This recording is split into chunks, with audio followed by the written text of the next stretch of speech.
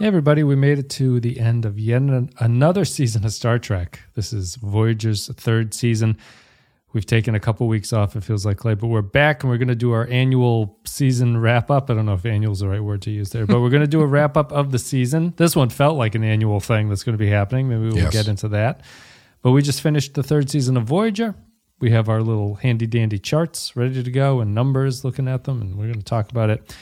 And we'll probably have a pretty laid-back conversation here, Clay. We're streaming this live. We'll see how the internet holds up. And if people have any comments in the chat, feel free to drop them in and we'll respond. Mostly, well, I guess I'll ask you, how are you doing first before we get into this? Let's bring you into the conversation. I'm excited to do this because it has been long enough that I have little to no memory of any of these episodes, so it'll all be new to me. I have my best and worst lists, and I had to look up what one of the best episodes was. I did not remember what it was. Based on the thing that you sent me of what our ratings are, yep, not a great season. So I should say, not a memorable season.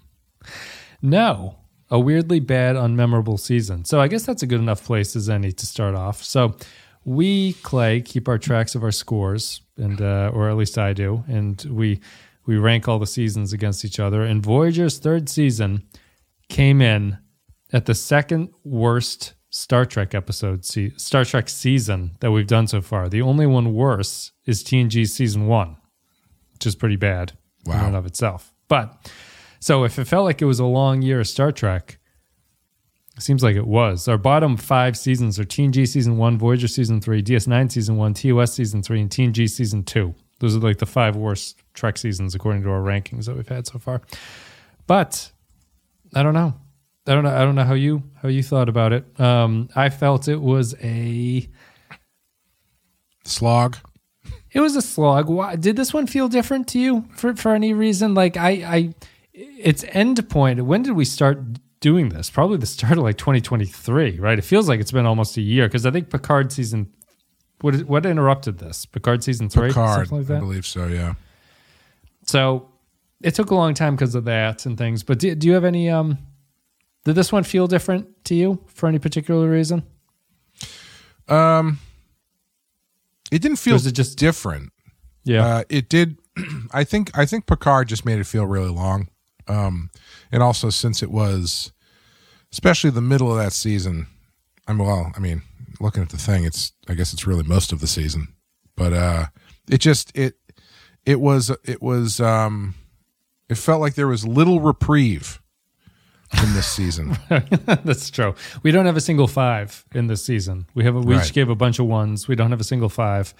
The best episodes are the ones that we had 2 episodes in the season that we both gave 4s to, and there was only 2 episodes that did that. So, I don't know. I'm mostly struck by how long this one felt, and this is a season where I'm looking at the episode titles, and a lot of them I'm like, gun to my head, I could probably not tell you what episode that was. Maybe that's Voyager's titling being at fault or something, but like Coda. Which one was Coda? That was the one that comes at the end. You repeat back to it. Mm-hmm. Fair Trade? What happened to Fair Trade? That was when they established their coffee dealership on Rigel 7. There's coffee in that nebula. Yeah, I don't know. It's and Russell Elledge is chiming in saying, I used to love Future's End, watched it many times when I was in high school. This time I didn't hate it, but I didn't love it like I used to. Is Future's End in this season? It is in this season. What the hell's... For anybody listening, not the best episode for this to be your first episode of this show with us. Are we? Well, I'm stuck in the constant state of, have we just watched too much Star Trek now? Mm-hmm. Where it's like it's the one with Neelix on the space station. Gotcha. I don't know where I stand with Voyager. I think like to me at this point, Voyager has settled into TV show that's on in the back, like not for me watching it, but like I if I was sitting and trying to make it through this on my own and not having a podcast to do it for, I don't see any way I could actively watch Voyager. through this season. Like I wouldn't. This wouldn't be a show that I'd. If I was trying to finish my challenge of watching every episode, I would probably just run it as I was like working with the volume down at 10% and be like, yeah, I watched that episode of Voyager. I'm right through that one. But none of these are memorable. And I don't know if you have any thoughts about whether it's Voyager as a show that's done it, or if it was just an incredibly bad stretch of 26 episodes in a row that we ran into at this point.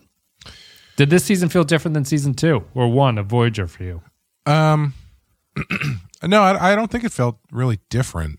It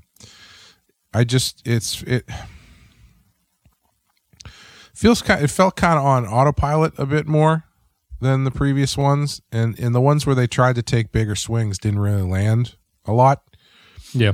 I should say they just get muddled a lot. Like the ones where they try to do something cool ends up getting muddled by something. It's the not that we need to keep saying this, but it's the Enterprise problem where when they have a good idea, they don't really do much with it. And that seems to be the biggest failure of this show, aside from the characters being. I think the characters in this show are more memorable than Enterprise. Yeah, but I would agree. By a small margin, I would say. I think it's a lot of at least I know kind of what everybody's like to a certain extent, not as much as on TNG, but like I feel like I know Harry Kim better than I know Travis Mayweather or whatever. Yep, can't even remember his name. Travis, the captain, or even the pilot. Malcolm Reed. Yoshi, what's her? Hoshi Sato, right? Hoshi Sato. Yeah, like I don't know what the hell she's about, really. No. Yeah, I To be fair, do we really know what Harry's about? Harry has more screen time than Travis. Let's put it that way. But I don't really know. Definitely has. I don't know if we know him any better. You know. Yeah, he definitely has more lines than Travis. It's kind of they ran into the problem where they gave Travis a cool backstory and then just kind of like forgot about him. Yeah. And then Harry, they didn't give any real interesting backstory, but he just keeps showing up. Yeah, it's a. I mean, I'm looking at it now, and it's a list of, a lot of the Discord feedback and the feedback from people who watched is like, I don't remember season 3 being quite this bad, but apparently it is kind of bad, and no one really has a different opinion about it than that. It's I think the show at this point feels like it's settled into its early. What we had talked about in the previous episode, it's like it's now a franchise, and it just has like this template that it puts out, and it sticks along with it, and it's less concerned about making interesting stories and standalone little compartmentalized like tales about things, and it's more just what a Star Trek episode is supposed to look like. This is what we're going to do, and to make it look that way, we're going to jam sort of like Frankenstein parts together sometimes, just because we have all these different parts, and that'll be an episode that'll stick and be memorable, and it'll work for the show, and it'll work for the franchise. And I guess they've just run out of that feeling at this point. Like there doesn't seem to be a to bring back Enterprise, it does, to me, it shares a lot in common with Enterprise, which is just that it doesn't feel like it has it doesn't have like a confidence in why it exists, really. It doesn't feel like it has like a soul to the show that's like, the reason this show exists is because this is what we like to do on this television show. Voyager feels a little bit more cut and paste than that, and it ends up with the flatness of the characters. It ends up with the flatness of the stories. It ends up with A and B plots that are like just kind of jammed together a lot of the time. It doesn't really seem to have the heart of the other shows at this point. And we're going to get to 7 in the next season, and I think that like, on a character basis, I don't think the characters disagree with each other. I feel like on the other, even TNG, where everyone was fairly cordial, I feel like there was more disagreement between characters than there is on Voyager, interestingly. And I think 7's going to change that next season. So I'm interested to see how that actually mixes things up when you bring in like a cantankerous character. But outside of that, just kind of a waffly season of Voyager, unfortunately. It's sad. I guess this conversation is kind of encapsulating it. I just don't remember a lot of this as being memorable. I could probably say the same for Enterprise if I went back and did the same for Enterprise, but this was not a very memorable season of television. So I was just scanning, excuse me, season 3 on Wikipedia to jog my memory, and it's interesting because some of them have really descriptions that sound interesting, like like a high concept that you should remember. Like The Shoot. Tom Paris and Harry Kim wrongfully accused, convicted, and incarcerated in unguarded alien prison. Tom gets stabbed trying to protect Kim, leaving him to find an escape plan alone. Meanwhile, Voyager is trying to find a way to prove their innocence. That sounds I remember fun. liking The Shoot. I rememher thinking The Shoot was a pretty okay episode of the show, but we both gave it 3s. Yeah, I think it was another one where it was like, it was good-ish. Like they didn't really get there. But on the other hand, you've got this is the season with flashback too, which is not particularly memorable. Like that's a pretty bad TOS callback episode too. It's like it all just is misfiring. Sorry, what were you going to say? I was just say on the other hand, from that interesting breakdown, you've got the breakdown from Sacred Ground, which is Kes is left comatose after contacting an energy field around a rock. Yep. Must Sacred watch Ground is television. Sacred Ground is one of our worst episodes of the season. We both gave it a 1, and there were 2 episodes that we both gave 1s to, and Sacred Ground is one of them. Whoever wrote these is not a Kes fan, because the next Kes episode, Warlord, just says Kes is controlled by an alien warlord named Tyrion. Yep. It's I don't know. I mean, we've talked about the season a lot to this point, and it feels like we've been going on. Do you have any takes on Voyager? Do you talk to Sean Murphy at all about Voyager? I know he loves Voyager for some reason. Have you brought this up at this point? We haven't talked. How dare you, Sean? What is wrong with you? Well, I listened to your Return of the Joker podcast too, and he's like, modern Trek is terrible except for season 3 of Picard, which is the greatest thing that's ever happened. I was like, all right, well, I have to turn this podcast off at this point. But he's a Voyager stan, I think. Mm-hmm. Like he likes Voyager quite a bit. And I'm just curious, I guess maybe it's not something you're going to talk with him frequently about because you talk about it with me constantly, but season 3 of Voyager feels like it's my argument against people who stand for Voyager, I think. I mean, I think he hasn't been on the show in a while. It might be good to get him on, especially once 7 shows up next season. Maybe we can get him on for a couple episodes or something. But I mean, I don't know. I can't answer for him, obviously. We don't talk about it because we don't get that personal with each other. But we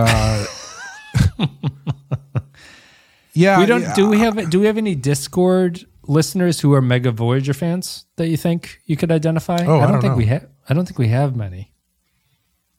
We have a lot of people who say, I remember watching Voyager when I was in high school or like when I was young and it was on TV. It was like my Voyager.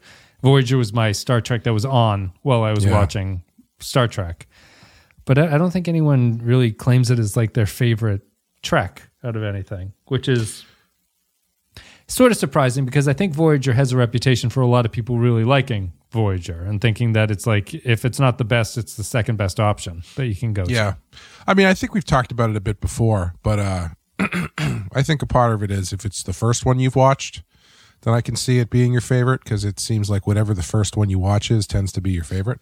Yeah. But also, I think there's a certain level of I think it's comfort food to a certain extent in a way that Deep Space Nine isn't, because Voyager is not really trying to reinvent the wheel at all. Yeah. You're just kind of like, it's kind of I almost kind of wish it was more of a hangout show than it is. Yeah. We mentioned that in a recent episode where they, whatever the one where they were all having like dinner at the end of the episode together. It's like, these characters don't really hang out all that much with each other. And you think being alone, they would. That would be something that the show would really focus on, is like, these people, all they have is each other, really. Like even more so than the other shows. But Not sure.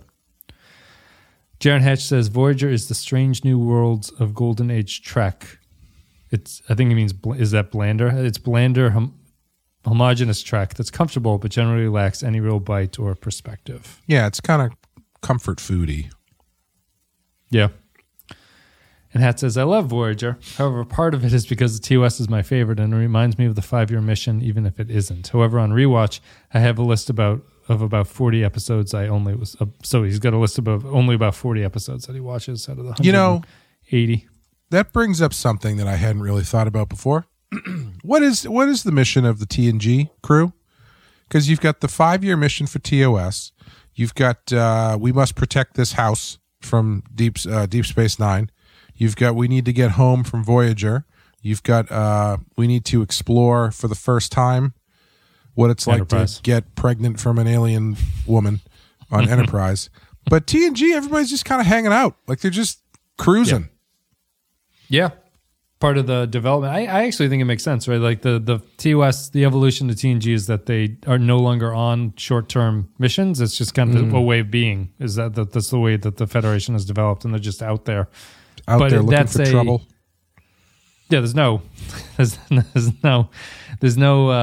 bad energy in TNG. They're just kind of hanging out, waiting for the latest diplomatic mission to come along. And but it's kind of interesting, right? Like, because TNG having such an aimless backstory didn't result in an aimless series.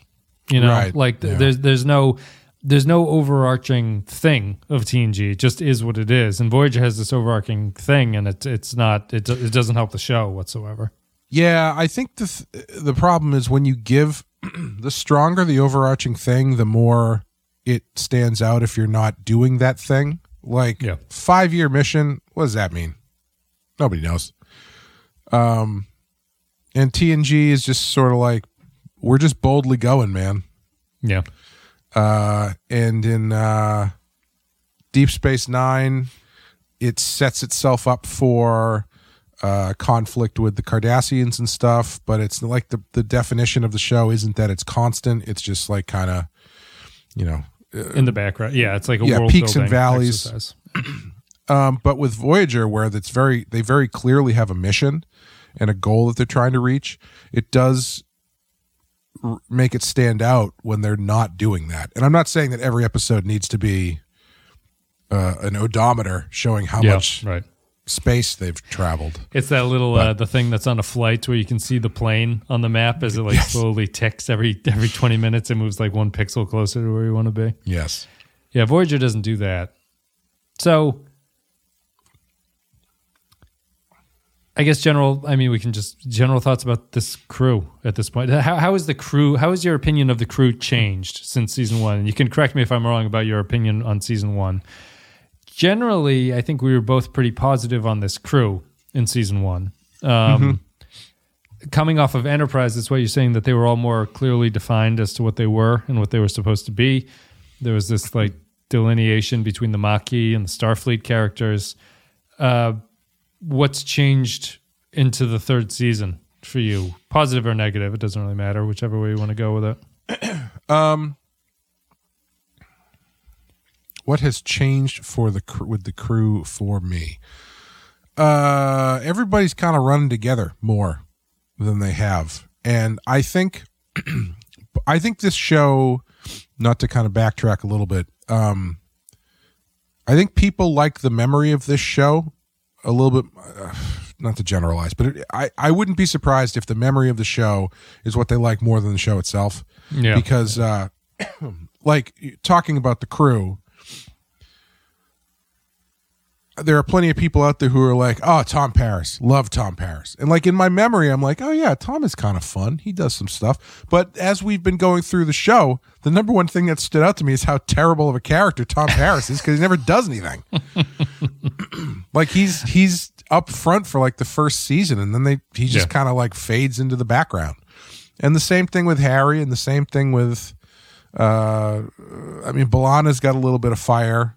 Tuvok is always fun. Chakotay may as well be sleeping with his eyeballs painted on his eyelids for the whole show.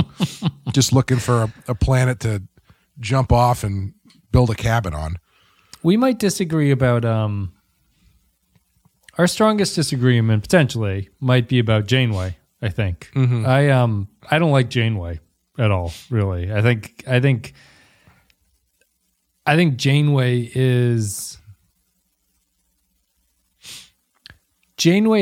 overrated as a captain. I think that people will bring her up and mention her in a way that I don't really understand. Like to me, she's treading in Jonathan Archer territory. And I think that Archer maybe even had a slightly stronger personality than Janeway does. And I don't think Archer's any great shakes, but Archer, at least for a little while, they went with that, like, you know, he's sort of like a good old boy who's out in space, and he's like, I'm kind of a racist when it comes to it and stuff. And Janeway's only personality trait, I think, so far is that they say she likes science, and that's not even really a big focus of her at all. It's not a thing. She's both schizophrenic and incredibly boring as a character, really. So I think it's like this horrible combination of I can't predict what she was going to do, and even if I could predict it, it's the least exciting option about what I expect to come from a captain on Star Trek. Yeah, the strangest thing about Janeway is that they give her these moments of becoming an engaging character when they have in her schizophrenic nature. But the nature of her schizophrenia is that they don't ever feel like they are part of her character because she's not consistent with them. No. Because she kind of goes back and forth from wanting to be everybody's friend to willing to slit the throat of anyone who stands in her way to get her crew home. And it's a weird kind of thing where I kind of wish they would go one way or the other with it. Yeah. Because I mean, there's again, not to harp on the conceptual failings of the show. However many episodes, we're 50-something, 60-something episodes in. Yeah, we're 60 episodes in. But like the Maquis and Starfleet thing, I feel like would have a lot more what's the word I'm looking for? A lot more edge to it if someone like Chakotay was a little bit more headstrong and Janeway was a little bit, I don't know, more affable and less active, you know? So it causes, she has to kind of step it up or whatnot. But obviously, you know, the first female captain, you don't want to make her push over anything. But that doesn't mean you can't. I think that's the thing is they really go out of their way to give her these episodes where she is very assertive, which is great, but it just doesn't feel that it's like it's part of her character. Or I should say, maybe it's the other way too. Maybe it's the other stuff that's not part of her character. Is she more consistently a hard ass, or is she more consistently like a interesting. Let's have a cup of coffee and just stare at the stars for a while? What would you say? What would your inclination be if someone asked you to describe Janeway? Which way would you go with her as her baseline personality? I think I'm in the. That's a good question. I don't. In my mind's eye, she's not a hard ass. Yeah, you know, she's like fairly easygoing. As a hard ass, I think. So it's what you're saying. She exists in this awkward spot where I could see either direction being something that the show taking its concept seriously would embrace. So if she's a hard ass, there's a little bit of like a mutinous edge to it where it's like she's putting too much pressure on people on a journey that shouldn't have this much stress on it. But if you go the other way, there's an interesting angle of she's trying to be everybody's friend and how like that doesn't really work for a captain. Like Janeway has this room to be the most isolated captain because she's stuck in the situation where it's kind of like a work situation where like the boss being everybody's friend makes a lot of sense in this context because they're like a little community of themselves. But at the same time, that leads to all these weaknesses in the structure of how the ship is supposed to be run. But they don't do either. I find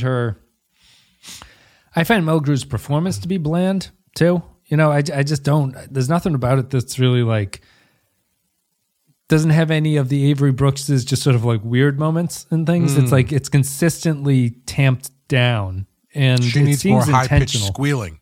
Yeah, it's more complaining, more excited shrieks and stuff like that when they find coffee and nebulas and stuff like that. But no, she's yeah, I think, and I think you brought up something interesting about Janeway too, which is that like I remember Alan Sepinwall, was on Twitter or something. He was so the TV critic for Rolling Stone was asked, or he brought up like who is the best captain on Star Trek, and he had a response. I don't remember whose like top response was, but his worst, he goes afterwards. He goes, the worst is clearly Janeway, and so he got responses to this, and he retweeted one of them, and one of the retweets was, how can you say that when she's the first female captain that the franchise has had? So like, why are you going to go hard on her that way? And he said, he had a response that he retweeted, which is just like, in my, like, I'm not even considering that because I just find her to be the most inconsistent and least interesting captain out of all of them. And therefore it's that kind of a thing. And the person responded in the follow-up is just saying, it's just too bad that you have to hold that opinion when she is the first female captain. The implication being that you really can't dislike the character because of what she represents for the franchise, right? So it's like this, like being female is enough to propel her into consideration for being an important character that way. And I think that like, is the franchise now, since it's trying to be a franchise, is it in that thing where why couldn't they make the first female captain be angry? I think you're entering franchise territory, right? Where you're like, well, what's going to be the legacy of this character? We have to be concerned that she can't be a bitch, right? Like, because then everyone would say, well, why'd you make the female character such like a catty bitch about stuff? It's like, well, I don't know. But I would prefer a quote unquote catty bitch character than what Janeway is, which Janeway is just kind of like milquetoast. And I would prefer there to be something there instead. And I wonder if it's, as the franchise itself is trying to smooth itself and like get rid of any rough edges, the character of Janeway is also a victim of that, where it's like you're not allowed to be particularly interesting at this point. Yeah, I mean, I don't think her gender has anything to do with it, because I mean, if you just changed her to being a man, she wouldn't be any more interesting or any better of a captain. You know, yeah, she would just be Archer. I mean, Archer is more consistent, but he's less interesting. Yeah. Because Janeway's spikes, I find, make her fairly interesting. And Archer has like one or two of those where he's, that I remember anyway. But it's a casting issue where Bakula has trouble playing the angry guy. It doesn't work particularly well. Yeah. Yeah. I wonder how much of a roadblock they came up with as far as that goes back then, because you do feel it a little bit that might have been a consideration of, she can't, first female captain can't be a pushover, but she also can't be a bitch. So we have to find something in the middle, but we have to make her interesting. And like, versus like Discovery, where they clearly overcorrected with Michael Burnham as far as like making her, I mean, I feel like Burnham is kind of what you're saying, Jane. What you wish Janeway was feels like it skews more towards Michael Burnham, where she's just too overly active and too intense and too X, Y, and Z. But we don't have to get into that. But too much X, you mean? There's a Y, no Y at all. Too much X. But yeah, I think Janeway, I don't know. I like Janeway. I don't know if I like her I don't think she's the best captain, but I don't find her performance to be objectionable or anything. Like I think Jaron Hatch was kind of on the money when he says the cast is the strongest part of the show, but the cast is better than the characters they play. I would probably agree with that, where everybody's pretty good at what they're doing, but what they're doing just isn't very interesting. So were they ever really good at all? Hat89 says, so Kate Mulgrew said that for the first 3 seasons, the producers were unwilling to show her making a mistake because they were unsure if people would accept a woman captain. So that's in essence saying that the producers are definitively taking a stance that killing Tuvix was the right thing to do. Yes, exactly. That's an uncontroversial decision.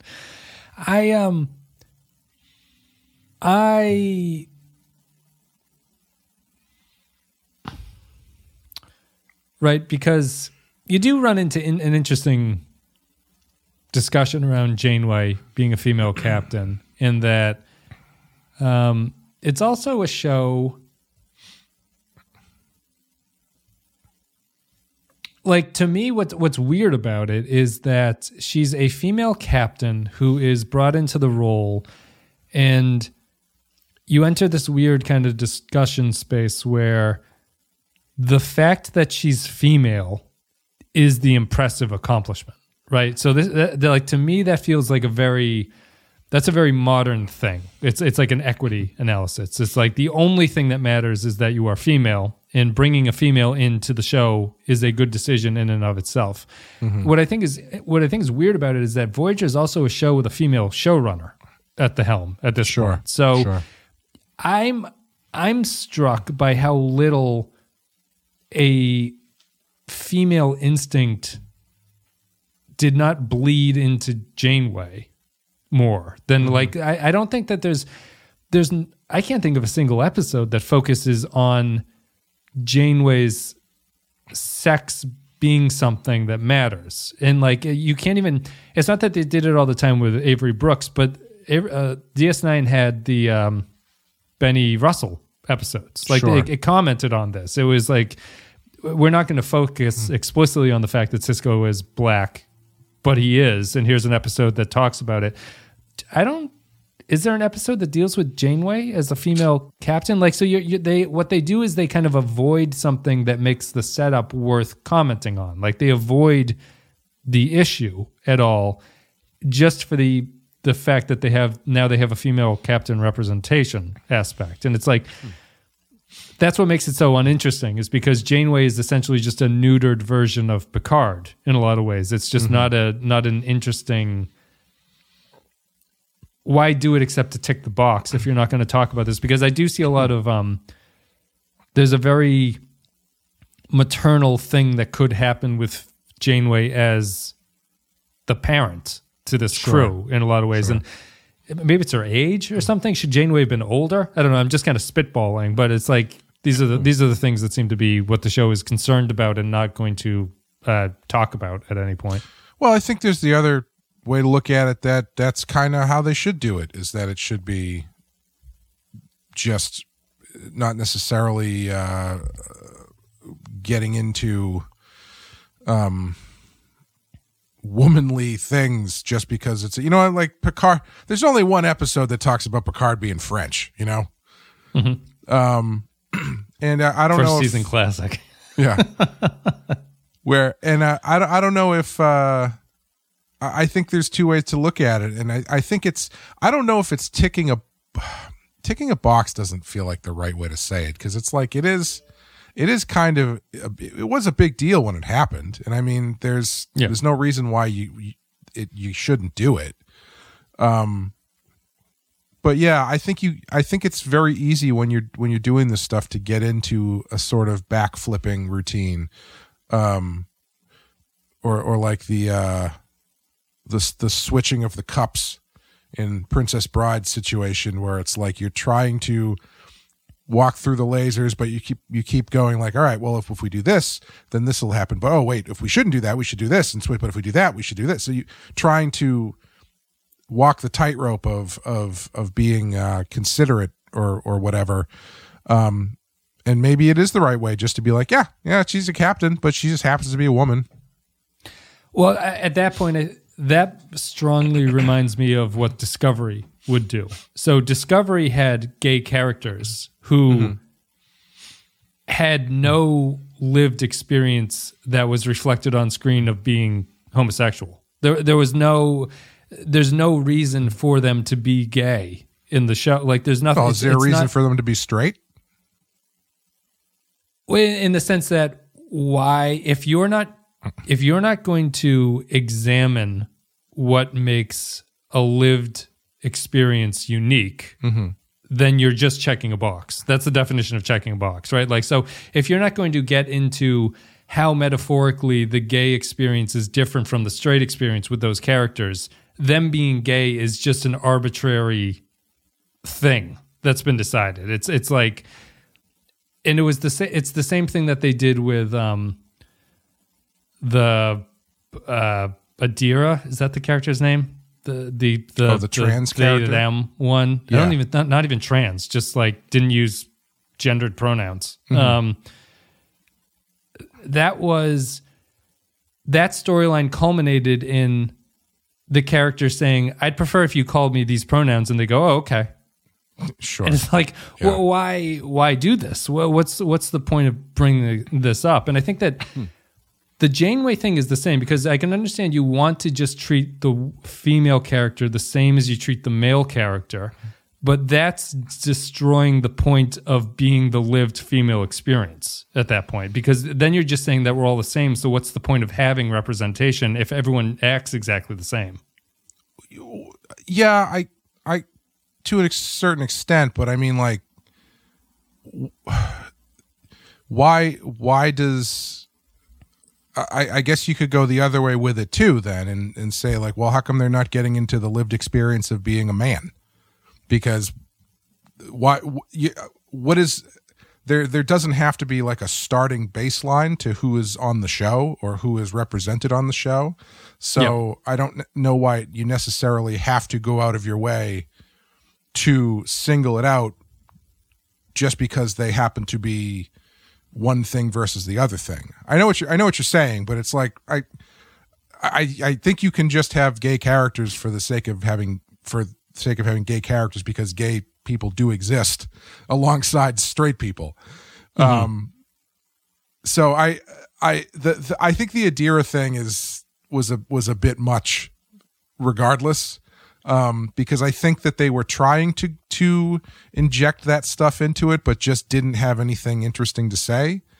I think it's when you get into patting yourself on the back for that stuff without presenting a perspective, that's when it gets icky, because that's kind of what they did on Discovery, where they start patting themselves on the back for stuff that they just for doing things instead of doing things interestingly. Isn't that what I'm saying about Janeway? They've just done something for the sake of doing it, really. So it's like well, I'm saying, but like they don't have multiple episodes or any episodes where they end a storyline and Janeway says, "Isn't it? I just would like everyone to know that I am a mother," and then everybody stands up and claps for her. You know what I mean? Like that's kind of what they were doing with Adira. They were kind of giving themselves a pat on the back for being so progressive. But I don't think Janeway just being there is the same thing.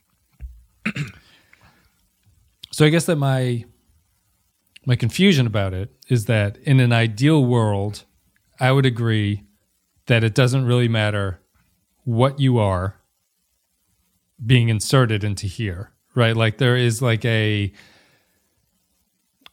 sense that like true equality is to be like totally indifferent to whatever the setup is. It's like, yes, there are gay people in the world, so there's gay people on this show. There's a non-binary person, so there's a non-binary person on the show. There's a black people, so there's a black person on the show. But at that point,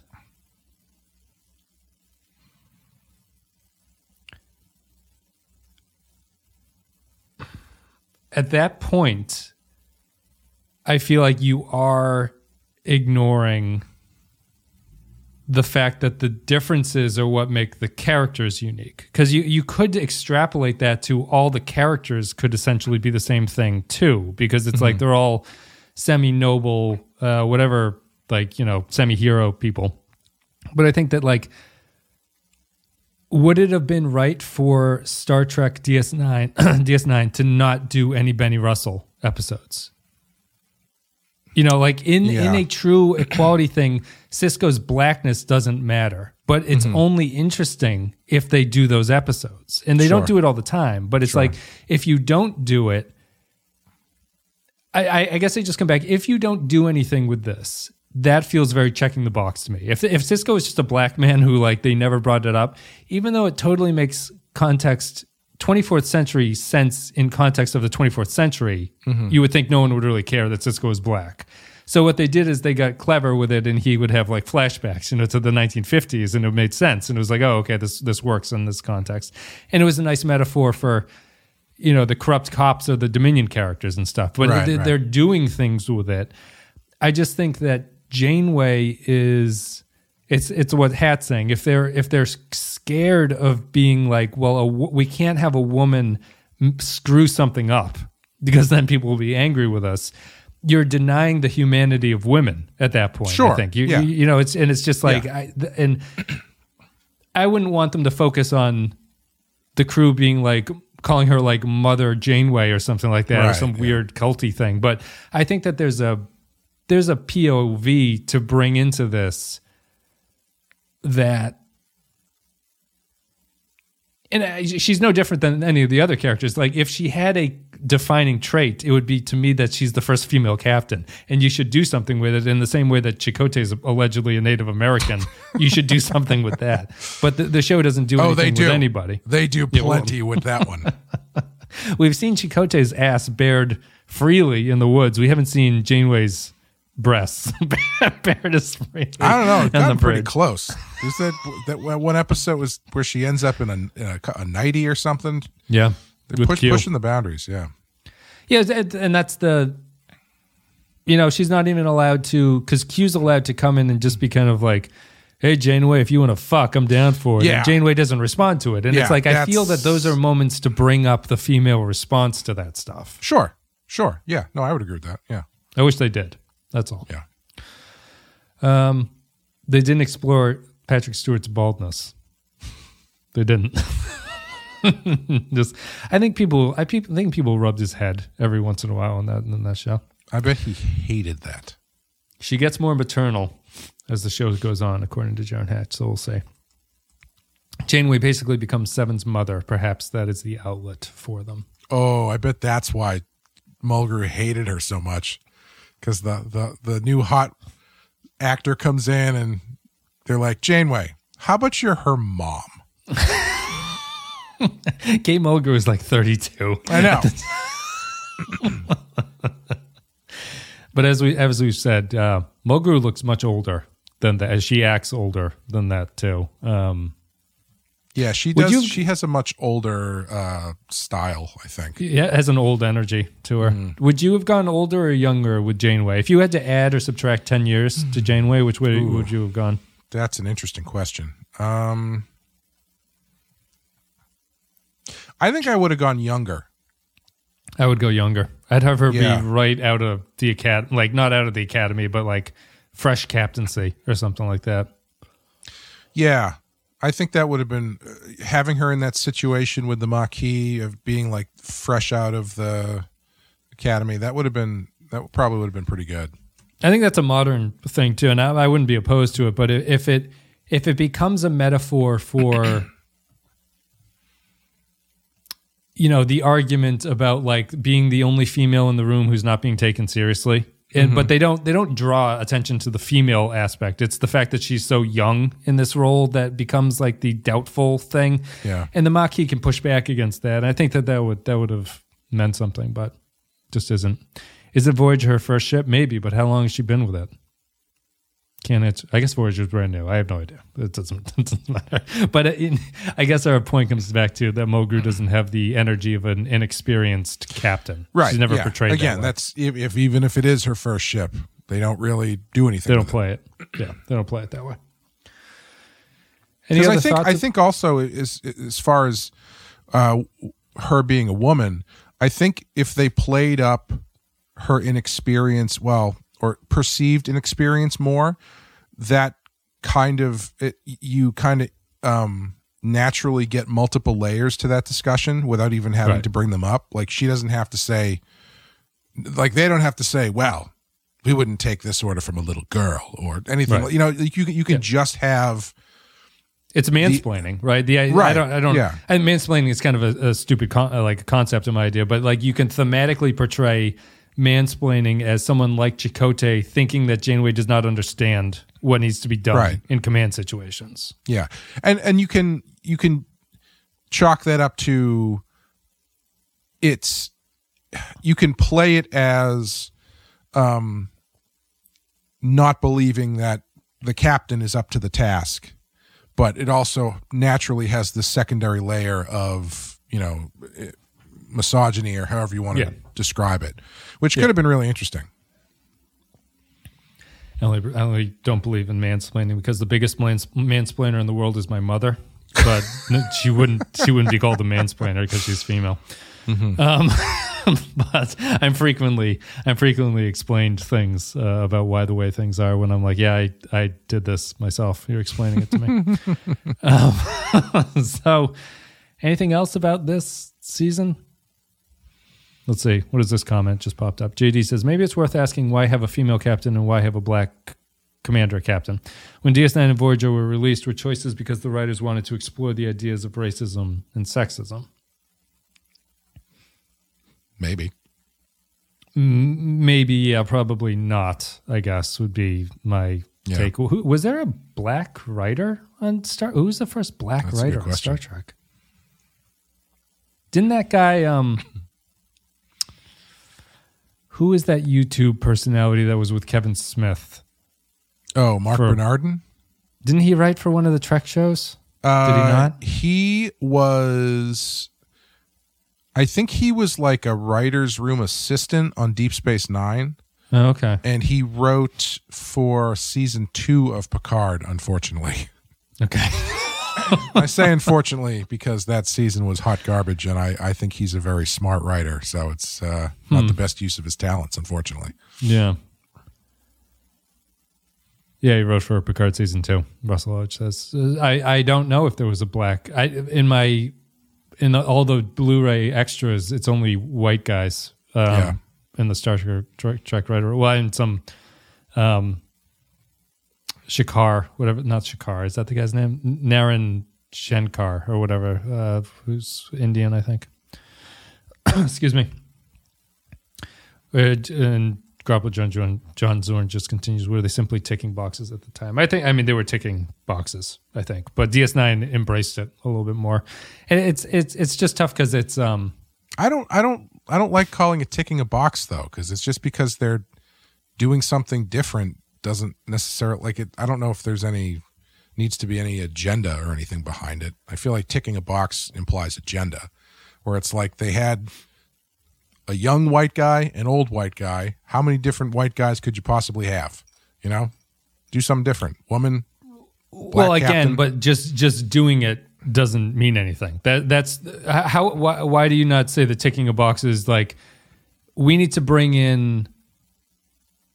So ticking the box, the argument would be we need to bring some diversity into this office, right?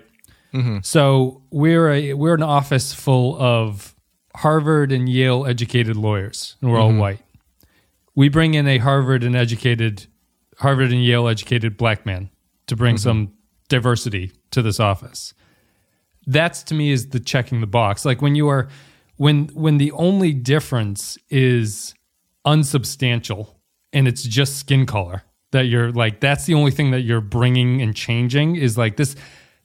Because you're basically saying like you're kind of making the argument like, which is fair, that it's like you're all the same underneath it, but the lived experience has to be different. You have to like there has to be a difference between those things, and I think that's my distinction. It's just like it's a false. You're not bringing in anything interesting if the only difference is just the skin color. If you're like in DS9, as I'm saying, got around it by they did comment on it and things like that. And that was some of the great episodes of the season deal with it because it's like about something. But the counter to it, I think, is that Star Trek is a hard show to do it because you're supposed to be in this utopian society. So it's like you're not supposed to see this stuff. It's like supposed to all be past that. It's just I think that the gas for that idea ran out in TOS in some ways, unfortunately, because you can't just continually have shows that like all stuff is behind us, so we can't talk about anything because there's nothing to talk about anymore at this point in society. Yeah. You know, I don't know. Hat89 asks, what's your favorite episode of the season? I guess we can just wrap that up with the best and worst. So it's either for us, it's either to remember what the episodes were. It's either the Dinosaur Galileo episode or it's Scorpion Part 1. Those are the two that we both gave 4s to. So you have to decide which one you like better. Jesus. I guess Scorpion. I think I go with Distant Origin is my favorite episode of the season. I don't know. I like the dinosaurs. Yeah, I guess overall, I think as far if you're going like pure Star Trek episode, probably that one, because that one has more. That feels more like a capital S, capital T Star Trek episode than Scorpion does, I guess. I feel like Scorpion was a bigger letdown than Distant Origin was like a pleasant surprise, really. Like I think Scorpion is an okay episode. It's like it's an enjoyable watch. It's a 4 for me, but Distant Origin felt more Voyager-y in a sense. Like it took advantage of the ship being out there and all that stuff, and them trying to, having a race trying to track down Voyager as it's moving around. To be fair, they screen tested me okay. I'm sure they did. I'm sure they screen tested everybody. Who are some of the actors who tried out for Janeway? Oh, that's a really interesting question. Carl Janeway. Given a choice between rewatching season 1 of TNG or Voyager season 3, which would you choose, and why is it TNG season 1? Yeah, I mean it is. It is. I don't. I don't know if that's just the rose-colored glasses of TNG even raising all ships regardless of season, but I don't know. I think it comes back to who you identify with, because I'm sure there are people who are Voyager people who would say season 3 of Voyager. It's tough. I think TNG is so bad it's good, I think, is the difference. Yeah, like, there's a charm to its badness. Voyager is a humming, well-oiled machine at this point that's putting out boring widgets. So. Yeah, I would agree with that. But like the season 1 of TNG is just weird moments of like Angel One, baby. The pilot, when Riker boards the ship and Picard is like, I don't have time to tell you what's happened, so here, watch this video that'll recap everyone. And they show him a video of the episode to that point, and it's just like, wow, this is a decision. This is a narrative choice. It has when will then be now? Men Soon. are in like the dress uniform existed in season 1. It's just it's just like strange, unusual decisions that are being made, and Voyager doesn't make unusual decisions. That's the problem with it. But I would definitely, but objectively speaking, I think someone with no backstory would probably say the TNG season 1 is a worse collection of episodes than Voyager's 3rd season. Yes. Yeah. Russell Lodge says, I grew up on TNG, so I'm biased, but I still think it's better. So I'm going to go quickly through our best and worst, Clyde. Should we do the best first or the worst first? Let's do the best first. Best first. I have them ranked here. You can let me know if you disagree with anyone. I'll try to give you a little bit of a summary about which they are too. So our fifth best was worst case scenario, which is the Tuvok has the holo program that talks about the Maquis overthrowing the ship episode. Yep, that was fun. Unity is number 4. That's the Borg episode where they first run into the Borg who have broken away from the collective. Number 3 is Before and After, which is the Kess traveling backwards through time episode where they bring up the Year of Hell for the first time. Mm-hmm. And then our final 2, the top 2 are Scorpion Part 1. I have it number 2. And then Distant Origin is number 1 for me, the dinosaur episode. Those are the best. The worst from 5 to 1. two of these, the bottom two, we both gave ones. The other ones are kind of split ones. So I have number 5 is the Swarm, which is the tiny little ships with like one alien in each that they run into when they're trying to cross. I don't remember what else happens in that episode, and I don't remember why we didn't like it so much, but apparently we didn't like it. So the Swarm is number 5. Darkling is number 4, which is the, if I'm remembering, Darkling is the evil doctor thing where the doctor goes haywire. Yep. He has like an evil personality. Number 3 is Warlord, which is where Cass, as you said in that description, gets taken over by a warlord named Tyrion or whatever his name was. Mm-hmm. False Prophet is the Ferengi episode, which feels like we watched it 600 years ago. Correct. But that's our number 2 worst one. My memory of that one is, I don't know if you remember, just the ending where they were trying to fly through the wormhole, and Voyager's like just chasing that wormhole as it's flying around, and they can't fly through it. And the Ferengi, they don't shoot the Ferengi, anything like that. I feel like that's one that people would be like, "Oh yeah, that one's pretty good," because in their head, they're going because it's connected to TNG. It's got some Ferengi, right? Because it brings up the Ferengi that got stranded. Yeah, that's correct. And then Sacred Ground is our worst, which is the Cass touches the force field rock, and Janeway has to pray on it or whatever happened in that one. That's the worst 5 episodes of Voyager Season 3. So that's it. Thanks, everybody, for listening to the coverage of the season, our coverage of these 26 or 25 episodes. And we're moving on to Season 4, and we're going to be halfway through Voyager at some point in the middle of Season 4. So, any final thoughts here, Clay? Are we done? I think we're done. We're done. I'm looking forward to Season 4. Yeah. I'm looking forward to 7. I think changes are good for these shows. I'm looking forward to 7 because it means the show will be over at the end of it. The 7th season. That's right. I'm just kidding. There's an episode of Enterprise, too, called The 7th, right? I think that was one of the worst episodes. Yeah. I'm looking forward to it, getting it shaking up a little bit. Yeah. I'm looking forward to 7. 7 is caustic. So I think that's something the show needs. It needs someone who is like disagreeable on it. No one's disagreeable. They even like Neelix for some reason. You know, Neelix is just a bad just a bad person. That's it. Thanks everybody. I can't believe that they keep Neelix and they get rid of Cass. Yep. And well, you read the Discord comment, right? Like apparently the discussion was to get rid of Harry Kim. That was the idea. That he was going to be the character to get the axe because they needed to lose somebody. Right. And then he won sexiest TV guide character or something like that, and they decided that they couldn't get rid of him. Oh, we didn't talk about Kyle's question. Oh, sure. What was that? We can go out with that one. He said, assemble a starship crew using Deadwood characters. I feel like there's only so many in there. Well, does the Doctor have to be the Doctor? Does Doc Cochran have to be the Doctor? I guess probably. Who's the captain of the Deadwood ship? The captain of the Deadwood ship. If Swearengen's not the captain, what role does Swearengen have? Swearengen, I think, is like Garrick. That's who Swearengen is to me. I think it's tough because it's a Western, and the obvious answer is like, well, it's Deep Space Nine, so just slot him in there. Yes. But yeah, I think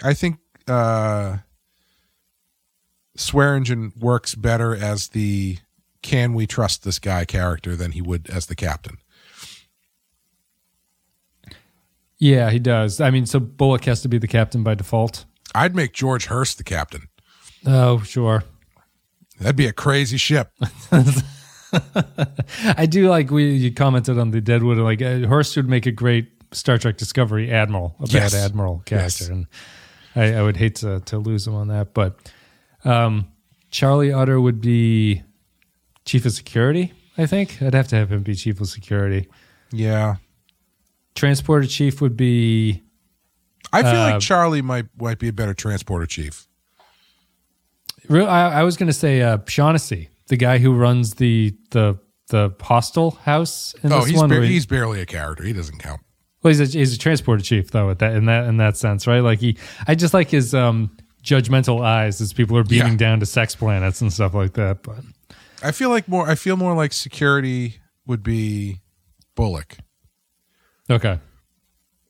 So we lose him as captain at that point. So the captain would have to be someone like... I'm serious. I would have Hearst be the captain. Oh, okay. So, yeah, sorry. Yeah, you did say that Hearst would be the captain. And then... Cy Tolliver would be... Tolliver is like the Quark character. Okay. You want him actually just running the bar. He's not like a first officer type. He's not the second in command. With Hearst, that runs into problems, I think. Yeah. But yeah. I feel like Joni and Jane maybe are up at the front on comms. I get Counselor Troy energy from Joni, actually. That seems like a real match made in heaven there. Jane as the counselor would be pretty fun. That would be a good time. Who's the Star Trek character that's been like drug addled? Is there one? No, right? Not that I could. I mean, for an episode, maybe here or there. Yeah, for an episode, someone would be sick or like a guest actor. Yeah, I guess that's it. Cool. You can check out the Deadwood show. It's called Something Pretty, and it's got a podcast out there. It's on the YouTube channel for people who are watching this. T'Pol. Oh, sorry. What would T'Pol be? T'Pol would be... Oh, what? Sorry. Why is T'Pol being... Science officer? Or is that who Jane should replace? I don't know. I'm not sure why T'Pol's being brought up. I would make Saul the science officer. Yeah. Oh, drug addict. Yes. We forgot. Oh, God. T'Pol had that whole arc where she was just on Vulcan crack cocaine. That's right. Oh, thank you, everybody. Yeah, it's understandable we forgot. Yeah, exactly. She had the drug. That would be funny to listen to back again. We're like, who's a character with drug problem? Like, I don't know. Then it goes to Paul. We go, why is people bringing up to Paul? I don't understand. I do know that if you were to make Star Trek more like Deadwood, it would probably bring Rick Berman back, given how many big fat titties there would be in that show. He's Con Stapleton. I say that respectfully, as he would. He's Con Stapleton, just yelling into women's breasts while he squeezes them. That's all we need. And the trousers in Star Trek are very tight. They are, yes. Thanks, everybody, for listening. We're done. Support the show at patreon.com/The Penske File. Clay, do you have anything you want to say before we get out of here? Just check out Rotten Heart Picture Show on Patreon. We're doing Video Nasties. We got 2 left. We're doing Evil Speak in November and Zombie in December. And then next year, we're going to be doing the Halloween series, which will be fun. We were going to do just the Michael Myers movies because there's 13 of them. Yeah. There's 13 Halloween movies total. But then I realized we already did Halloween 2018 on the actual show. So we'll probably just do all the other ones except for 2018.